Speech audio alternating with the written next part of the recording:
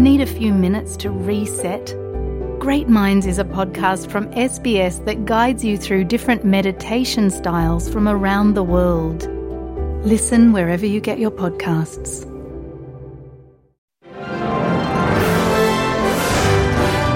You're listening to SBS On the Money with Ricardo Gonçalves. It's your daily 10-minute business and finance news wrap for this Tuesday, the 6th of June 2023. Later, how the markets reacted to the Reserve Bank's surprise 25 basis point lift to the official cash rate to 4.1%. It means for the average borrower on a $500,000 25-year low, monthly mortgage repayments will rise $76. Add all the 12 rate rises we've seen since May 2022, and that increase is $1,134. That's according to Rate City. So I've got a couple of extended interviews for you. The first one with Alan Oster. He's the Chief Economist at NAB. Alan, put simply, why did the RBA lift interest rates again, and what kind of a message is it trying to send? I think the message it's trying to send is that, they're very keen on inflation. They want to get it under control. It's not necessarily associated with the national wage case, but the national wage case doesn't help in a medium-term context. And so what they're saying is until such time as we get services inflation under control, they're going to keep going. And so that's going to keep meaning that the economy is going to be probably hurt harder than we'd previously expected, but the focus is on inflation. When you say the economy may be hurt harder than previously expected, what exactly do you mean by that? I mean, what you're doing is you're taking basically more money away from people who are paying a mortgage. And so you're taking away their liquidity. You're making them basically say, right, I will have to pay more on the mortgage, I'll spend less, or I'll spend it on more down market. Now, that is exactly what they want to do. That's how monetary policy operates. So I think this is a central bank that's just saying, well, unit labour costs are high, and that, we're sort of getting worried about, we don't want to have inflationary expectations sort of baked in. So everybody goes chasing their own tail is a different way of saying it. So the focus very much on inflation. Didn't the RBA, though, say that wages growth expectations are within its own expectations as long as productivity picks up? Is that the key concern there? Well, they don't really have anything whereby they can actually change productivity. That's fiscal policy and the government. And it was noticeable today they didn't really repeat that line in their statement. So I think they were trying to essentially make sure they didn't say anything about a national wage case, which doesn't hurt at present, but it does mean it's more difficult down the line to get inflation under control in a period that's sufficient for them to feel comfortable. So 12 rate rises since May last year. Can borrowers afford them all now? Well, roughly, if you're on an average loan, it's going to be taking out a little bit more than $1,800 a month. So I think provided that unemployment stays low, you can probably juggle things around. And I think given where we think the economy is going to do not much growth this year, you've got about a 12-month period where the RBA might then start cutting rates. So I think ultimately it's a shuffle. It will hurt the economy, but in the medium term, I'm still pretty optimistic. The RBA says some further tightening of monetary policy may be required. Are there more rate rises to come then? Well, our expectation is they'll go again, and they'll go before August, or at either July or August. We've sort of given up trying to guess which month. So we sort of said July, and it came in June. So we say, yes, there's one more. And if inflation doesn't sort of come under control, you could even get a second one. So I think 4.35 by August is probably what people should be expecting.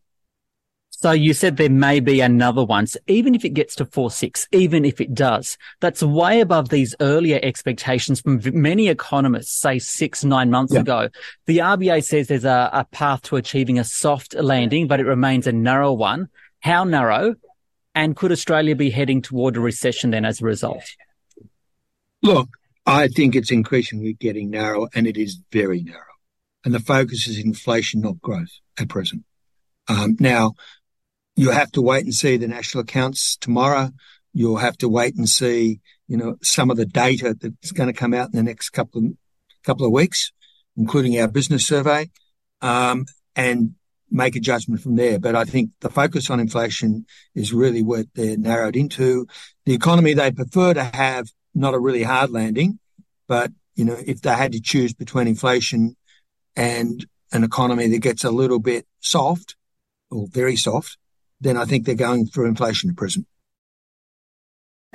That's NAB Chief Economist Alan Oster. And for her take, I spoke with Joe Masters, the Chief Economist at Barrenjoey. When we read this statement, we find there's a couple of things that are in there that weren't in there in previous months. Importantly, the RBA has talked about rising house prices, and they've also talked about concern and upside risk to wage growth, particularly public sector wage growth. Now, that is important because wage growth drives services inflation, which is the hottest part of our economy at the moment. Okay, we've seen 12 rate rises in a row, yet inflation is still too high. Why aren't these rate rises working as fast as one would hope to bring down consumer prices, even with that lag effect that the RBA had previously been talking about quite often? So we talk famously about long and variable lags from monetary policy. Interest rates are actually quite a blunt tool. And what we've seen this time around is they've taken longer to impact the economy, partly because of such high number of people with fixed rate mortgages. And they're, of course, rolling off now and starting to hurt. But also because households saved a lot of money during the pandemic, and that provided them with a bit of a buffer. The economy is now responding, but we still have inflation that is too high. And it's also in items that we call very sticky. So they take a long time for inflation to come down, even when the economy stalls. Okay. Can borrowers afford this latest rate rise when you combine it with all the other previous ones we've seen since May 2022? Look, the uncomfortable reality is this is an incredible challenge for those with a mortgage, and particularly those that are relatively new to the housing market, that haven't had enough time to build up buffers or get ahead on their mortgage payments. So when we look at mortgage interest payments as a share of disposable income, they do look like it's going to head back up to the highs that we saw just prior to the global financial crisis. This is going to make a material hit to disposable cash for households to spend into the economy. Is the RBA, though, shooting now and asking questions later? I mean, as we mentioned, there's that lag effect when it comes to rates, but we've still got those GDP figures coming out tomorrow. So we have a reasonable idea of what the GDP figures will show, and those figures, of course, are for the March quarter. So the RBA will have taken account of what they expect in those numbers, but also some more recent readings.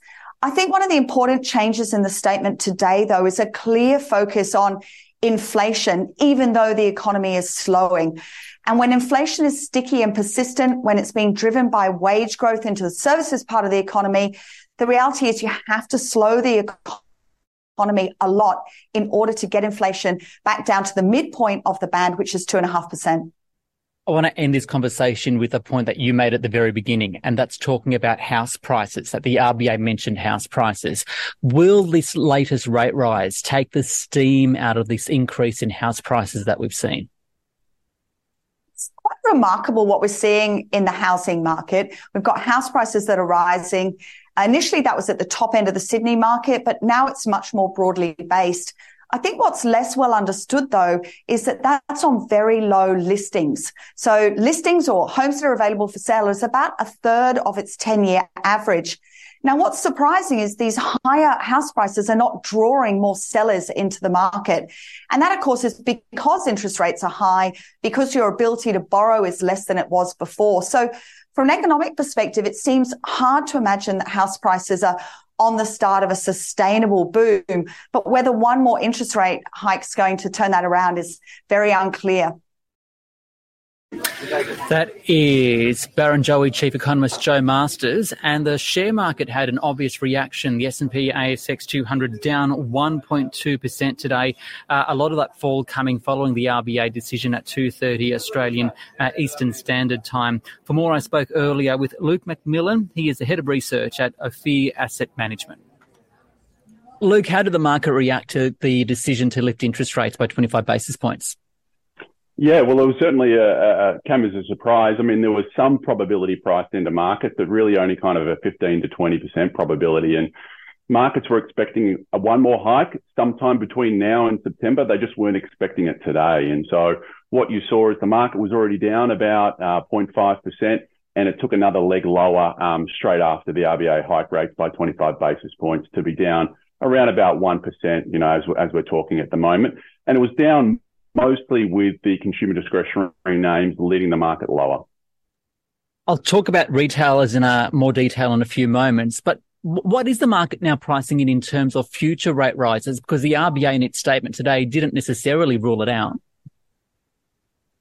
No, that's right. If you look at that last paragraph, it still says the same thing it said at the last monthly statement, which is that, further hike may be required. And so what you've seen in early market pricing is 70% of chance of one further hike still to come, which wasn't previously predicted prior to today. So there still is that hiking bias by the RBA, and we might get one more. So retailers are certainly coming under pressure today on the share market. Are there signs that these rate rises are impacting that sector now? Yeah, absolutely. I think so. We've certainly noticed both here in Australia, but also overseas as well, really from kind of April onwards, a bit more of a deterioration in terms of some of the consumer names coming out, and I guess particularly here in Australia during confession season, saying that they're downgrading their guidance for the full year.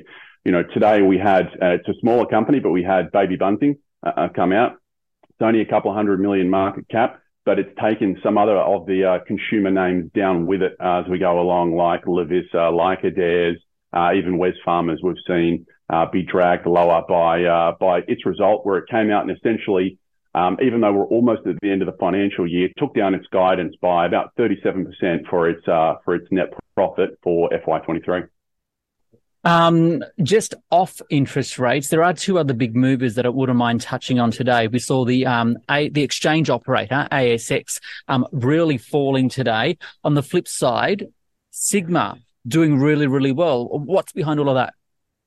Yeah, there were certainly a couple of the big moves that we saw today. And, the ASX came out pre-market today. It had its inaugural investor day for the new CEO, new CFO, and essentially reset its cost base higher. And that kind of surprised the market. Yes, it came out with a new 5-year strategy, but essentially the cost growth that it put in for next financial year, FY24, was above what the market expected. And in fact, at the top end of its guidance range, almost double what the market was expecting in terms of cost growth for FY24. And so it was a bit of a question of shoot first and ask questions later, just looking at that extra cost growth for the ASX. And then on the other hand, with Sigma, what essentially happened is they won back their contract with Chemist Warehouse for their PBS medicines business. And that looks like it'll add about an incremental $2 billion in revenue from FY25 when that kicks in. And so that's pretty significant given that the market was expecting about 3.6 billion in revenue in FY25. So add another 2 billion on top of that, and that's a pretty big upgrade, you can see right there. And just finally, what are the opportunities, I guess, broadly for investors in this current environment where we are seeing interest rates still climbing? Yeah, well, that's the big question. And, one of the things that we saw on Friday last week for the Aussie market hasn't got that much press is actually we got an inverted yield curve for the first time since June 2006 on Friday, one of the, key recession indicators. We've had inverted yield curves over in the US for quite a number of months now, but we got it in Australia. And so, there certainly is caution warranted ahead. The RBA whilst they did hike rates today, are clearly worried about this mortgage cliff and as we work through these resets of mortgage rates higher. And so I think for us, in terms of portfolio positioning, that means looking for resilience. And so, some of the areas that we typically find there are healthcare, consumer staples. They haven't had the easiest of time more recently, but we think as economic growth slows, those companies with more resilient, less macro-sensitive earnings are typically going to be the places to be and hunt around. So another area in the Aussie market we quite like there is the insurance sector as well, that tends to be pretty resilient. Luke McMillian there from Ophir Asset Management. This SBS On the Money podcast is provided for informational purposes only. The content on this podcast should not be understood as constituting advice or a recommendation. It is not personal advice and does not consider your personal circumstances or objectives. You should contact a licensed professional before making any financial decision.